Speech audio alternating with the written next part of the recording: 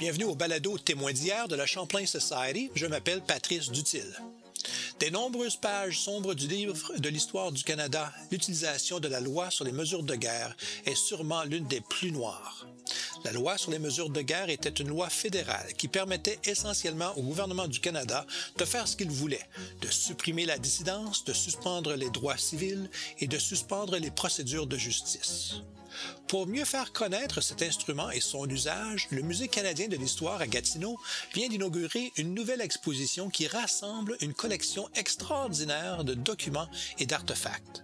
L'exposition s'intitule « Liberté sacrifiée, la loi sur les mesures de guerre » et elle se déroulera du 17 décembre 2021 au 5 septembre 2022. Pour parler de l'exposition, je suis très heureux d'accueillir pour la troisième fois le Dr Xavier Gélinas, conservateur en histoire politique au Musée canadien de l'histoire. Le Dr Gélinas est d'ailleurs l'auteur de La droite intellectuelle québécoise et la Révolution tranquille et co-directeur de Duplessis, Son milieu, son époque, ainsi que de 2 volumes de commentaires politiques de René Lévesque, publiés entre 1966 et 1970, intitulés Chroniques politiques de René Lévesque. Nous avons rejoint le Dr Gélinas par téléphone à son bureau à Gatineau. Xavier, c'est toujours un plaisir de vous recevoir à Témoins d'hier. Merci Patrice, vous m'honorez en me réinvitant.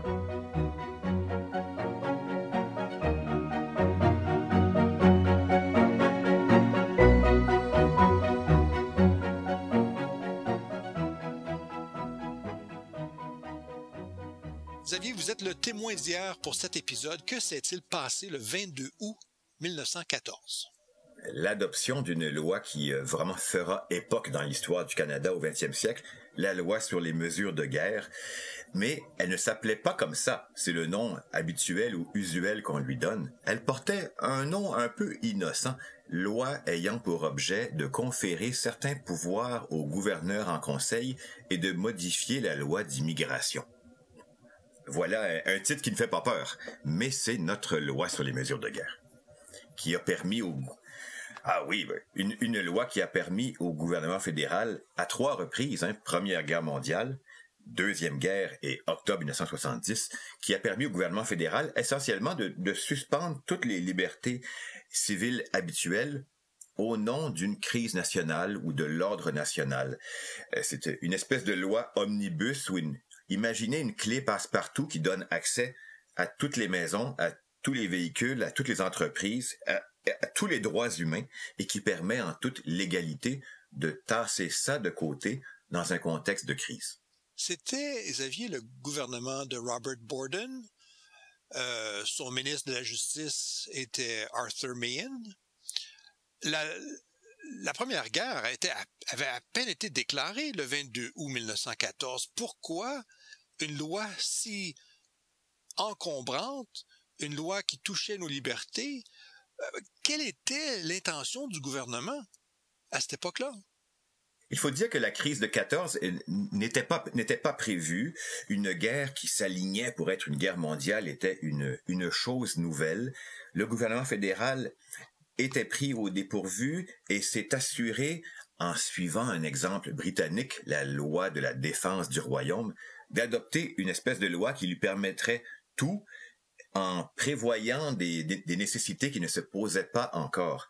C'est une loi adoptée par le Parti conservateur, certainement. Il faut dire que c'est une loi, disons-le avec un petit sourire, c'est une loi bipartisane. Le chef du Parti libéral de l'époque, Wilfrid Laurier, ancien premier ministre libéral bien sûr pendant 15 ans, l'a appuyé avec enthousiasme et sans réserve. Et lorsqu'elle fut réappliquée à la Deuxième Guerre mondiale et en octobre 1970, ce fut sous l'égide de premiers ministres libéraux.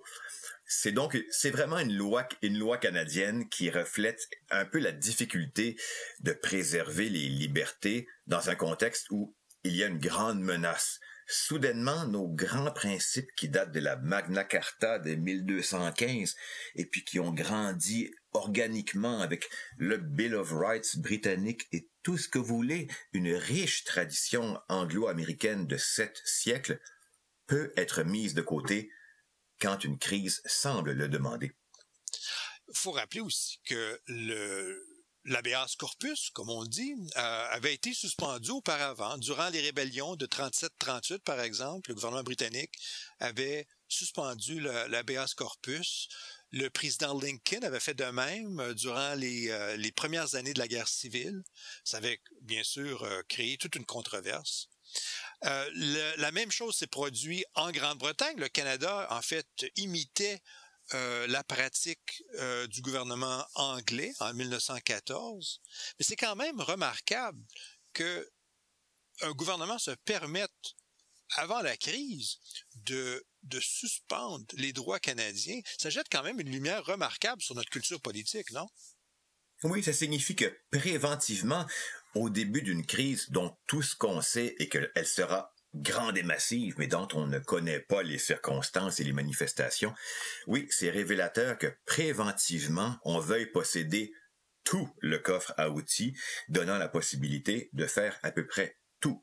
On peut arrêter, incarcérer, perquisitionner, saisir l'intérieur des maisons, saisir des véhicules, déplacer de force. En fait, il n'y a à peu près aucune limite au pouvoir légalement confié au gouvernement lorsqu'il s'agit simplement pour le gouvernement de dire « nous décrétons que la loi s'applique » et c'est tout.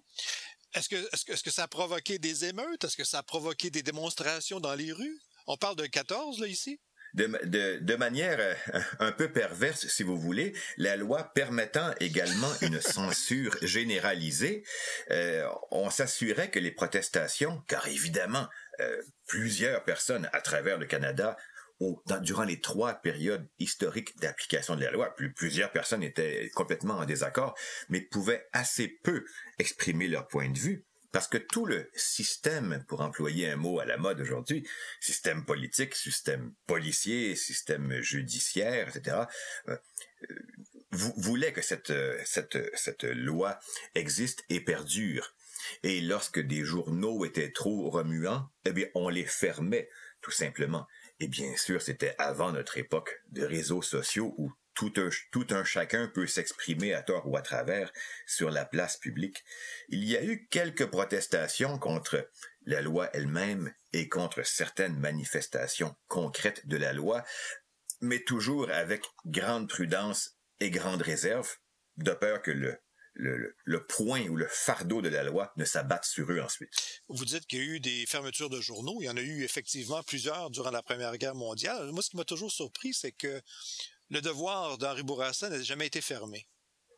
Bien oui, il a pu continuer à publier sans trop de dommages, ainsi que durant la Seconde Guerre mondiale par ailleurs. C'était un calcul des autorités d'Ottawa. Henri Bourassa était considéré par ses partisans comme peut-être pas un demi-dieu, mais en tout cas une sorte d'oracle depuis la toute fin des années 1890. Alors les décideurs d'Ottawa se disaient suspendre ou mettre le cadenas dans le Devoir créerait beaucoup plus de désordres sociaux que le fait de contrôler étroitement le journal ne le permettrait. Alors c'était un peu un jeu de chat et de la souris. Le Devoir pouvait exprimer de manière civilisée et modérée des réserves jusqu'à un certain point. En échange de quoi, il pouvait continuer d'exister. On ne pouvait pas enfermer Voltaire, finalement. Et bien voilà, Voltaire ne l'a pas été. Par contre, un des aspects très tristes de la loi, bien sûr, c'est que des enfermements, des internements, il y en a eu littéralement par milliers. Ce dont l'exposition parle particulièrement, c'est les internements de Canadiens bien ordinaires, bien simples, mais qui avaient, pour leur plus grand malheur, le fait d'avoir une origine ethnique ou nationale d'Autriche-Hongrie, ukrainiens, croates, bulgares, etc. Or, après 1914, le Canada, comme dominion britannique, se retrouvant en guerre contre l'Autriche-Hongrie, les immigrants des dernières quinzaines d'années venant de ces contrées étaient ipso facto considérés dans le jargon de l'époque étrangers ennemis. Enemy aliens. Et donc, on a eu 8-9 000 Européens de l'Est qui ont passé des années de guerre en détention à construire des routes ou des parcs nationaux dans l'Ouest canadien, par exemple, par les aléas, les hasards de leur origine. On parle encore de 14-18, là. Oui, toujours de 1914 à 1918. C'est une histoire qui n'est pas extrêmement bien connue par nos contemporains parce que il faut dire que les autorités canadiennes, durant les années 1920, ont littéralement rasé ou bulldozé la vingtaine de camps d'internement où ces gens originaires d'Europe de l'Est étaient détenus, comme pour vraiment en effacer les traces matérielles. Et même à la fin des années 40, la plupart des archives officielles relatives à ces internements ont été sciemment et délibérément détruites. Et les internés, de leur côté, vous comprenez, sortaient de 4 ou 5 ans de privation avec un sentiment de rage et de honte mélangés. Eux qui, depuis 5 ans, 10 ans, 15 ans, tentaient de s'intégrer dans leur nouveau pays, le Canada, souvent vus avec une certaine suspicion parce que parlant une langue étrangère, ayant des usages autres, ayant des noms de famille exotiques, ces gens-là, finalement, revenaient dans leur village ou dans leur ville, étaient vus avec malaise et suspicion, souvent par la population, très mal informée, se disant « Ah, il y a peut-être pas de fumée sans feu, puis c'est vrai qu'il vient de ces pays-là, puis on s'est battu 4 ans contre eux. » Souvent, les internés, revenant dans leur village après la guerre, n'aspiraient qu'à mener une vie la plus normale possible, la plus banale, ne pas ressasser leurs souvenirs.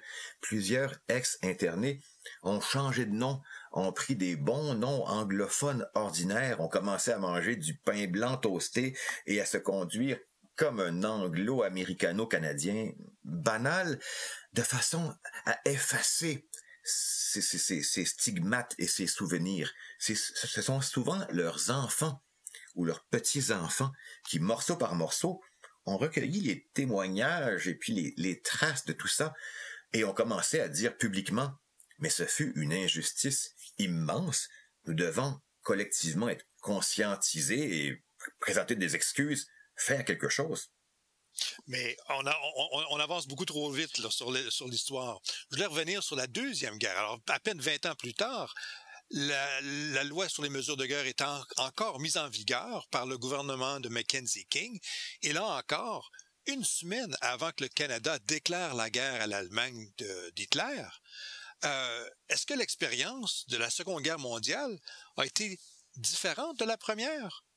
Si nous étions des cyniques comme Machiavel parlant de sciences politiques, on dirait que oui, l'expérience de la Première Guerre mondiale a, entre guillemets, beaucoup aidé les décideurs au début de la Seconde Guerre mondiale, car au terme de l'expérience de la Première Guerre, maintenant, le gouvernement sait comment procéder encore plus efficacement aux perquisitions, aux internements, aux relocalisations, à la censure, à diverses violations de droits qu'il a pu mettre en pratique 25 ans et 20 ans auparavant. Alors, le gouvernement de Mackenzie King n'hésite pas, et comme vous le soulignez à juste titre, avant même que la guerre soit officiellement déclarée, la loi sur les mesures de guerre est réactivée ou réappliquée afin de donner au gouvernement fédéral vraiment toute la marge de manœuvre possible pour mener le conflit sans s'embarrasser, entre guillemets, de considérations telles que les droits humains ou les libertés civiles au pays même. Là encore, on a l'impression que le niveau de protestation est pas très fort, que les Canadiens acceptent fort bien que le gouvernement limite leurs droits. Il y a une exception, une assez bien connue, c'est Camillien Hood, le maire de Montréal. Oui, Camillien Hood, maire de Montréal, populiste, populaire, fort en gueule, aimé de ses concitoyens, qui en 1940 a fait un discours assez connu, exhortant les gens à ne pas se soumettre à ce qu'on appelait, dans la langue de l'époque, l'enregistrement national, je crois, qui, disait-il, serait un prélude à la conscription. Et on sait que dans les années 1940, comme durant la Première Guerre mondiale, la conscription, pour une très vaste majorité des Canadiens francophones, c'était le tabou le plus complet, la chose qu'on ne voulait pas. On ne voulait pas aller défendre l'Angleterre, comme on disait. On n'avait pas nécessairement des sentiments de grande proximité pour la France. On ne voulait pas s'impliquer dans ce qu'on voyait avec souvent les lunettes de l'époque, des conflits européens qui ne nous concernent pas. La conscription, c'était vraiment le tabou le plus complet. Mais Camillien Houde a exhorté les gens à ne pas s'enregistrer et il n'a pas voulu se rétracter. Et le gouvernement fédéral pourra en faire un exemple et puis donner un petit coup de froid à tous ceux qui seraient tentés de l'imiter, l'a emprisonné dans un camp, d'abord près de Petawawa, puis à Fredericton au Nouveau-Brunswick, délibérément très loin de Montréal. Il y est resté 4 ans. C'est pas une petite affaire. C'est le Ça maire de Montréal, dûment élu. Oui, ça donne un très bon exemple, hein. Et puis ça donne un message à ceux qui seraient tentés là, des esprits plus militants ou revendicateurs. Puis lui, il était donc un élu légitime, connu à travers le pays. Écoutez, petit clin d'œil, c'est lui qui avait reçu lors de la grande visite officielle du printemps-été 39 le roi George VI et la reine Élisabeth avec grande acclamation. C'était donc quelqu'un. Alors, évidemment, le message, il a été compris.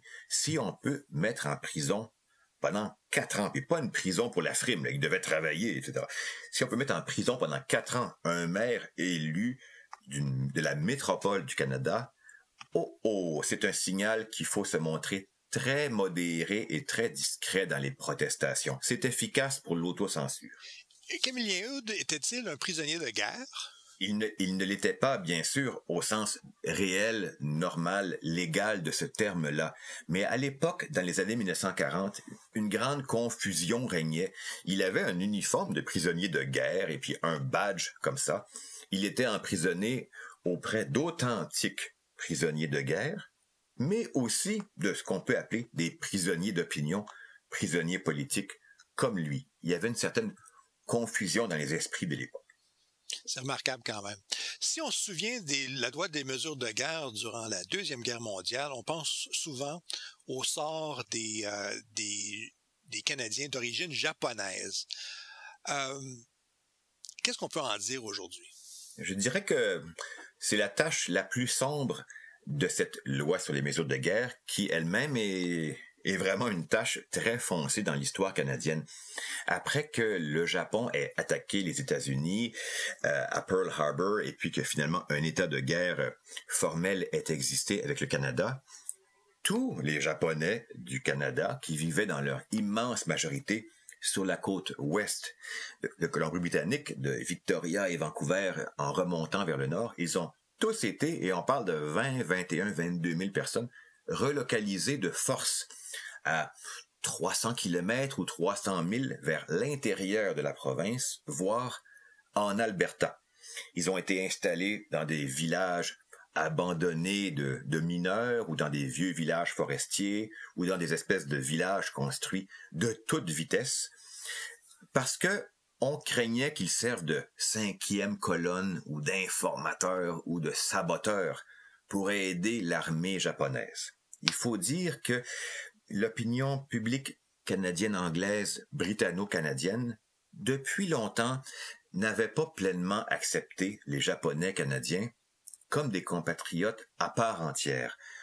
Au mieux, il y avait la tolérance, la coexistence, mais les préjugés ethniques contre les résidents originaires d'Asie, c'est un fait bien connu, demeuraient très proches de la surface dans certains milieux, ce qui a, entre guillemets, facilité la décision prise par le gouvernement Mackenzie King de procéder à une relocalisation de masse. Et on ne parle pas qu'un des déplacements géographiques en train. On en a profité pour saisir leur commerce, leurs bateaux, leurs voitures, leurs maisons, soi-disant pour aider à payer leur relocalisation et leur séjour. Comble de cynisme. Ça a duré jusqu'à l'extrême fin de la guerre. Ça demeure vraiment une tâche colossale. Les Japonais n'étaient pas les seuls, bien sûr.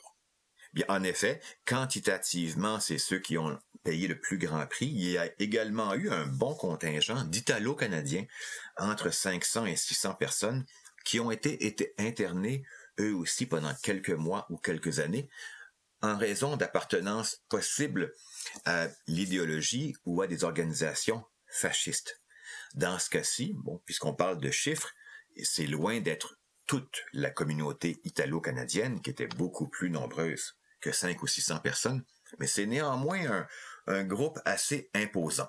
Alors, il y a des controverses légitimes entre historiens sur le fait que certaines personnes internées pouvaient effectivement avoir eu des sympathies pour l'idéologie fasciste. N'oublions pas que durant les années 30, l'idéologie fasciste, comme l'idéologie trotskiste ou l'idéologie nationaliste québécoise, faisait partie du spectre politique, pouvait être peu apprécié, mais faisait partie du spectre des opinions légitimes.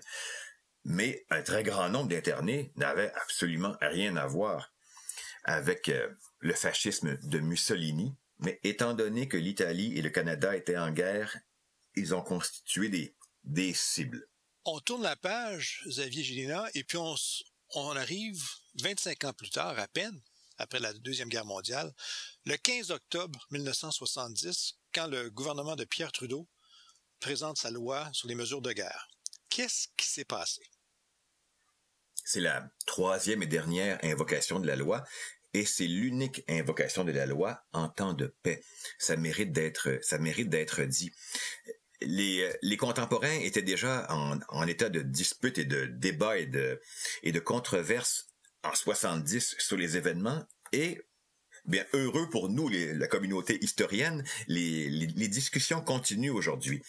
D'un côté, on peut dire que le gouvernement Trudeau a pris à l'époque à peu près la seule décision qu'il pouvait prendre en fonction d'une part des informations qu'il avait à sa disposition en provenance de la Gendarmerie royale, informations parcellaires et mélangées par le fait que la Gendarmerie était mal informée sur le terrain de la situation québécoise. Le gouvernement Trudeau aurait aussi, dans la colonne des « pour », pris cette décision-là en suivant les exhortations claires et vives de la police de Montréal, du maire de Montréal et du gouvernement du Québec qui disaient « Vous devez mettre en pratique cette loi. Nous avons besoin d'avoir tous les pouvoirs possibles pour juguler le FLQ. » Mais il y a la colonne des contre aussi, qui dit que le gouvernement de Pierre Elliott Trudeau aurait un peu cyniquement invoqué une loi archi-puissante pour faire un effet massif, pour envoyer une onde de peur à tout le milieu indépendantiste, radical, progressiste, pas nécessairement violent, de façon à faire taire tout ce bouillonnement social de la fin des années 60. Parce que là encore, les gens vont être mis en prison. Bien sûr, on parle de 497 personnes, et puis les chiffres varient un peu. Certaines personnes ont été emprisonnées 2 fois pour être bien sûr que ce soit efficace. Quelquefois, c'était quelques heures, quelquefois, c'était plusieurs mois. On les emprisonnait pour les réunir, les mettre tous hors d'état de nuire, hors d'état de se communiquer l'un avec l'autre, disait-on, et pour leur extraire des renseignements, car n'oublions pas qu'au-delà de cette crise de liberté civile, il y avait une situation très réelle. 2 personnes kidnappées, le ministre Pierre Laporte et le diplomate James Cross. Mais il se trouve que sur ces 500 emprisonnements-là, pratiquement aucune information pertinente n'a été recueillie.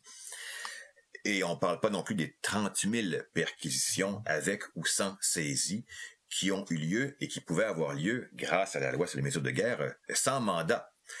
Sans mandat et puis sans mettre de gants blancs et sans dire monsieur ou madame aux gens qu'on perquisitionnait.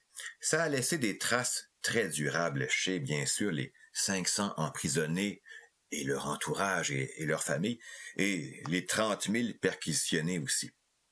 On pense à octobre 70, bien sûr, on revit, on voit les images des militaires, des véhicules de l'armée canadienne dans les rues de Montréal, de Québec.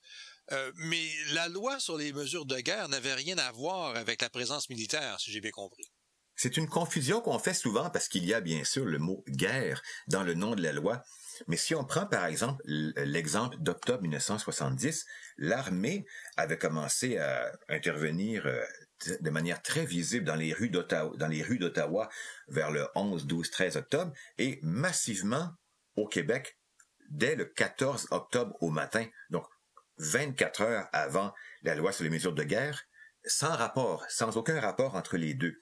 Il y a la loi sur la défense nationale qui existait déjà à l'époque et qui permet à un gouvernement provincial, en l'occurrence celui du Québec, de Robert Bourassa à l'époque, de demander au gouvernement fédéral de mettre les forces armées à sa disposition. Ce qui fut fait. Donc, on aurait pu, théoriquement, avoir toute l'armée sur le territoire du Québec et même davantage de troupes sans que la loi sur les mesures de guerre ne soit appliquée. C'est en effet deux réalités très voisines, mais séparées. Vous faites ressortir le fait que durant la Première Guerre et durant la Deuxième Guerre, la population semblait appuyer les gouvernements. Est-ce que c'était la même chose? Est-ce que la même chose s'est produite en octobre 70? La réalité des faits nous impose de dire que oui.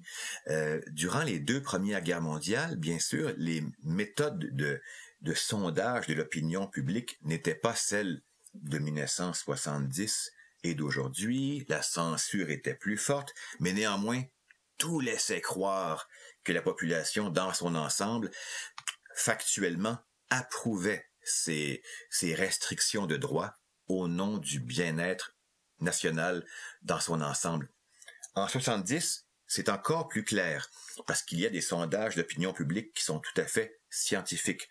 Je ne parle pas, bien sûr, des calculs un peu broche à foin du nombre de lettres ou de télégrammes que le bureau du premier ministre Trudeau a reçus. Encore là, c'était à 90% favorable.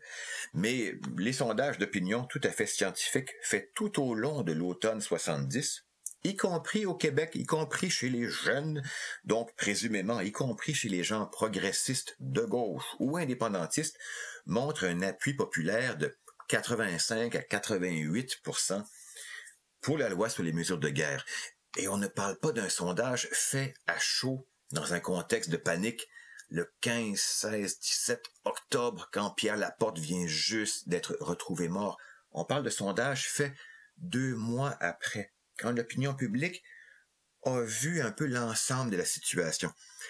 Et ça nous fait réfléchir, et ça nous fait dire, entre autres, qu'il faut être prudent dans nos jugements trop hâtifs ou trop durs des gouvernements de l'époque. Il ne s'agit pas de les défendre. Les historiens sont ni des avocats, ni des procureurs. Il s'agit de constater que les gouvernements de l'époque, qui à chaque fois ont pris des décisions qui nous outragent aujourd'hui, et qu'il faut montrer, ont agi globalement au diapason de l'opinion publique canadienne. Il faut juste le signaler pour nous faire réfléchir. Mais ça en dit long sur la culture politique des Canadiens quand même, qu'on était prêt à accepter que le gouvernement limite les droits des Canadiens.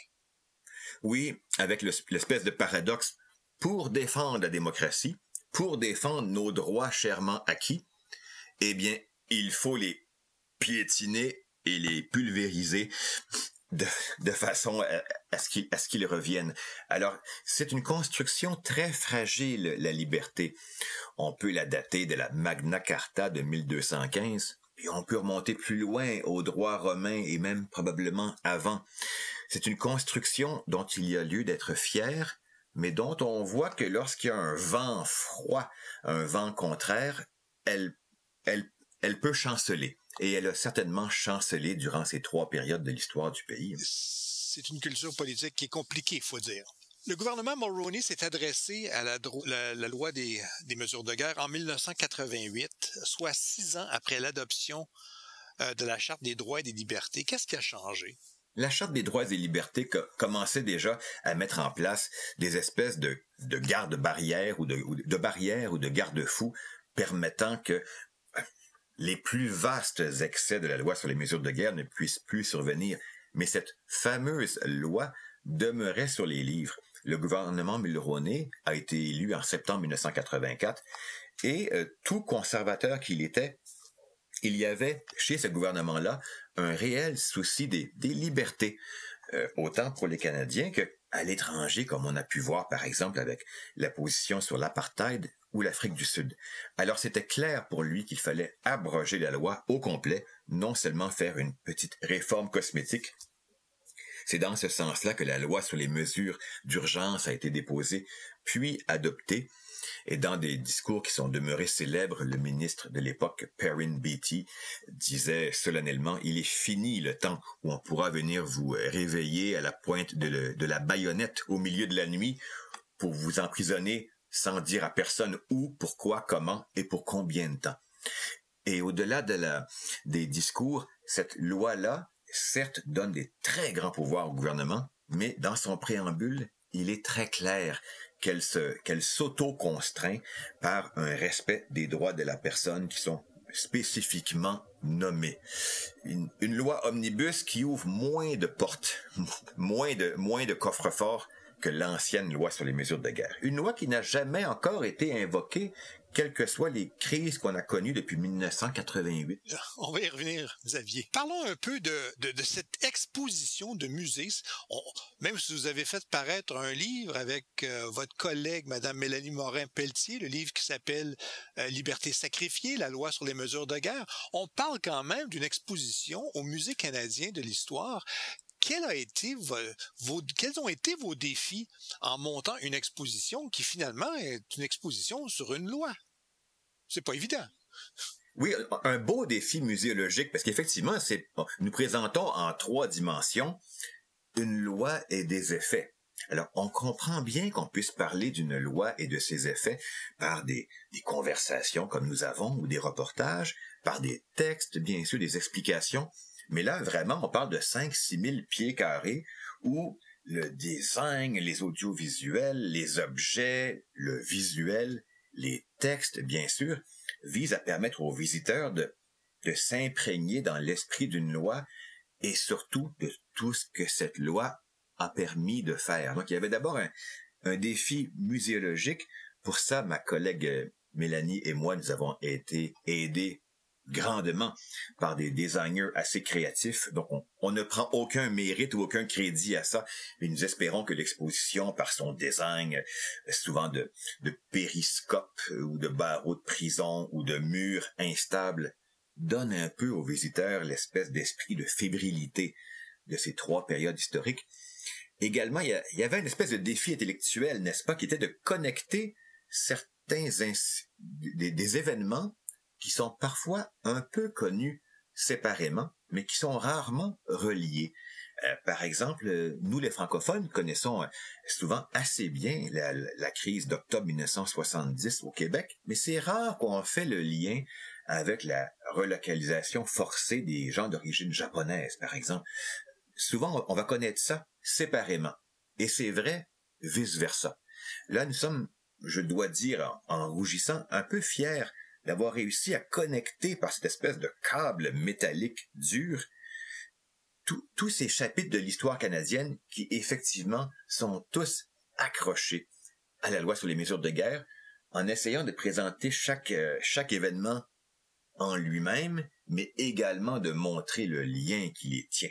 Est-ce qu'il a été possible d'illustrer le sort des prisonniers durant la Première Guerre mondiale, par exemple? Vous aviez dit tout à l'heure qu'on avait fait un bulldozer sur les champs les champs d'emprisonnement.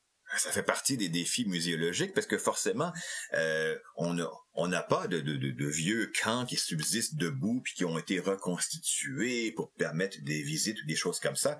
Et même pire que ça, les documents d'archives officiels gouvernementaux ont été délibérément détruits à la fin des années 1940, début des années 1950, un peu comme pour faire dire « il ne s'est rien passé ». Mais avec grande chance, nous avons réussi à pouvoir emprunter ou acquérir, par exemple, des objets d'artisanat créés par les internés d'origine ukrainienne, par exemple, durant la Première Guerre mondiale.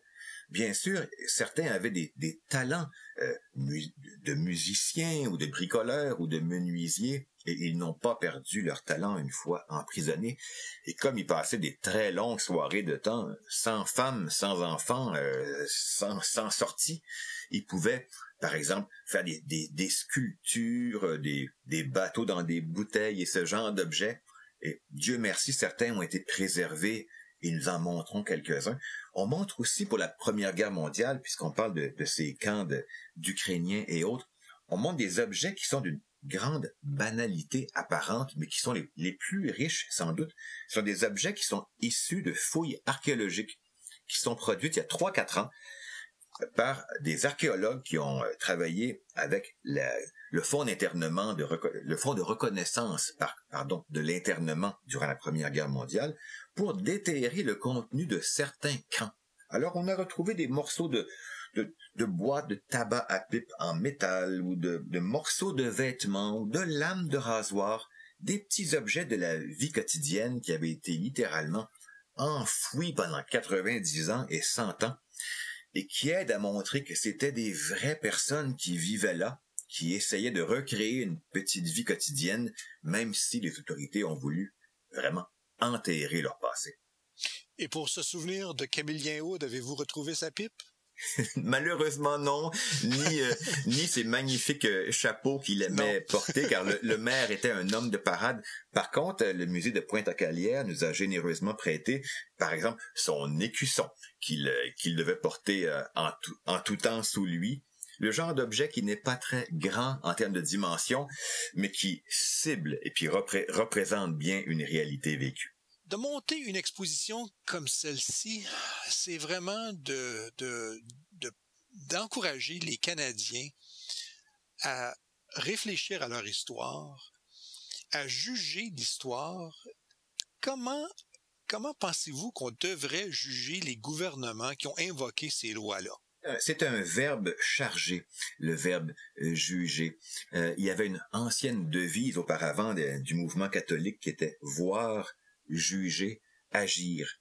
Je dirais que ma collègue Mélanie Morin-Pelletier et moi, comme conservateurs d'exposition, on se concentre énormément sur voir, juste faire connaître, présenter les choses.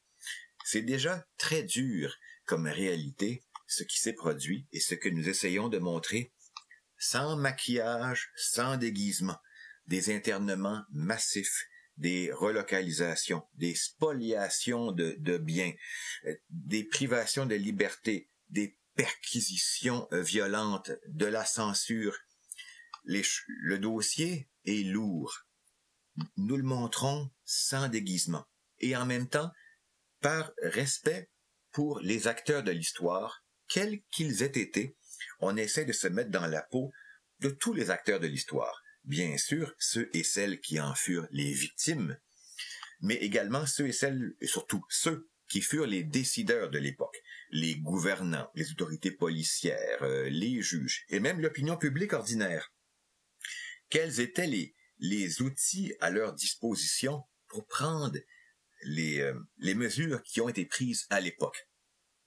Je ne sais pas si moi, ou vous, ou nos auditeurs, en août 1914, auraient agi de façon différente. On le souhaiterait, mais est-ce qu'on le sait vraiment? À chaque situation dans l'histoire où une sérieuse crise nationale surgit et où on ne l'a pas vu venir, il y a une tentation ou une réaction de restriction des droits. C'est un dilemme éternel dans les démocraties. Pour respecter les droits démocratiques, on les supprime provisoirement. La question n'est pas évidente. On essaie de présenter ce dilemme à notre public. Alors, le devoir de l'historien, le devoir du curateur dans un musée national, c'est d'expliquer, de jeter une lumière, mais de se retenir de poser un jugement.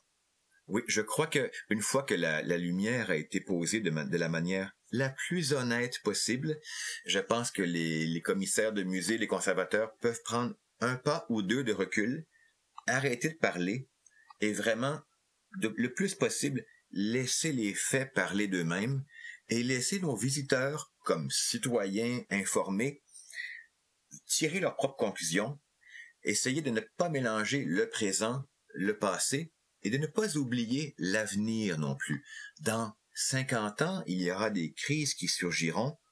On ne les connaît pas. Je ne sais pas comment les gouvernants de l'époque ou l'opinion publique, ce qu'ils auront comme réaction, mais je sais qu'il y aura quelque chose. Les questionnements vont toujours demeurer, tout comme en cette période actuelle de la COVID-19, dont nous parlons brièvement et avec prudence à la fin de l'exposition, pour bien indiquer que on compare pas une crise sanitaire avec une crise militaire ou terrorisme, mais que, en cas de grave désordre national, il y a une question de droits individuels à mettre en balance et ce n'est pas simple. Ben, c'est quand même évident qu'il y a un lien à faire entre les restrictions qui nous ont été imposées par les gouvernements provinciaux et fédéraux, des empêchements d'associations, des empêchements de voyage, des empêchements de toutes sortes. On ne peut pas aller travailler, on ne peut pas faire ce qu'on veut. Tout ça sans loi de mesure de guerre. Le gouvernement a vraiment réussi à nous convaincre que on devait limiter nos libertés personnelles. Est-ce qu'il y a un lien à faire entre les lois de mesure de guerre de 14, de 39 et de 70 et ce qu'on a vécu au cours des 2 dernières années? Je crois que oui, comme dit le vieil adage, comparaison n'est pas raison. Lorsqu'on met des événements en parallèle ou qu'on propose des analogies, personne ne dit bien sûr que c'est exactement la même chose. Mais il y a un questionnement commun qui se pose, peut-être un début de conclusion aussi qu'on observe avec prudence, que globalement, malgré des protestations qui existent pour la situation actuelle, dont nous parlons dans l'exposition d'ailleurs, il semble y avoir néanmoins un appui général, populaire, à ces conditions de restriction de droits.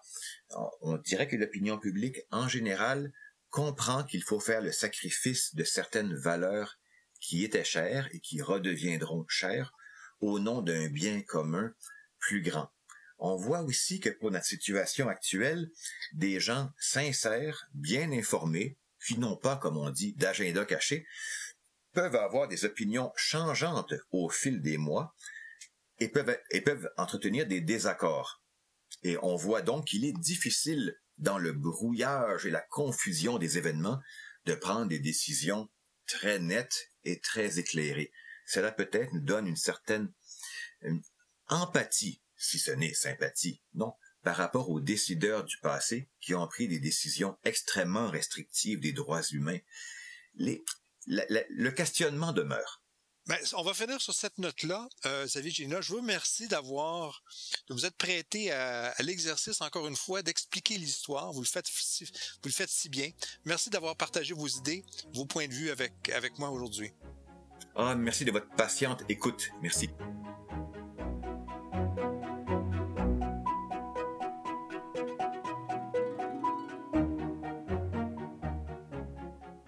Mon invité était donc Xavier Gélina, le co-commissaire avec Mme Mélanie Morin-Pelletier de Liberté sacrifiée, la loi sur les mesures de guerre, une exposition au Musée canadien de l'histoire et l'auteur, toujours avec Mme Morin-Pelletier, d'un livre du même titre qui est publié par le Musée canadien de l'histoire.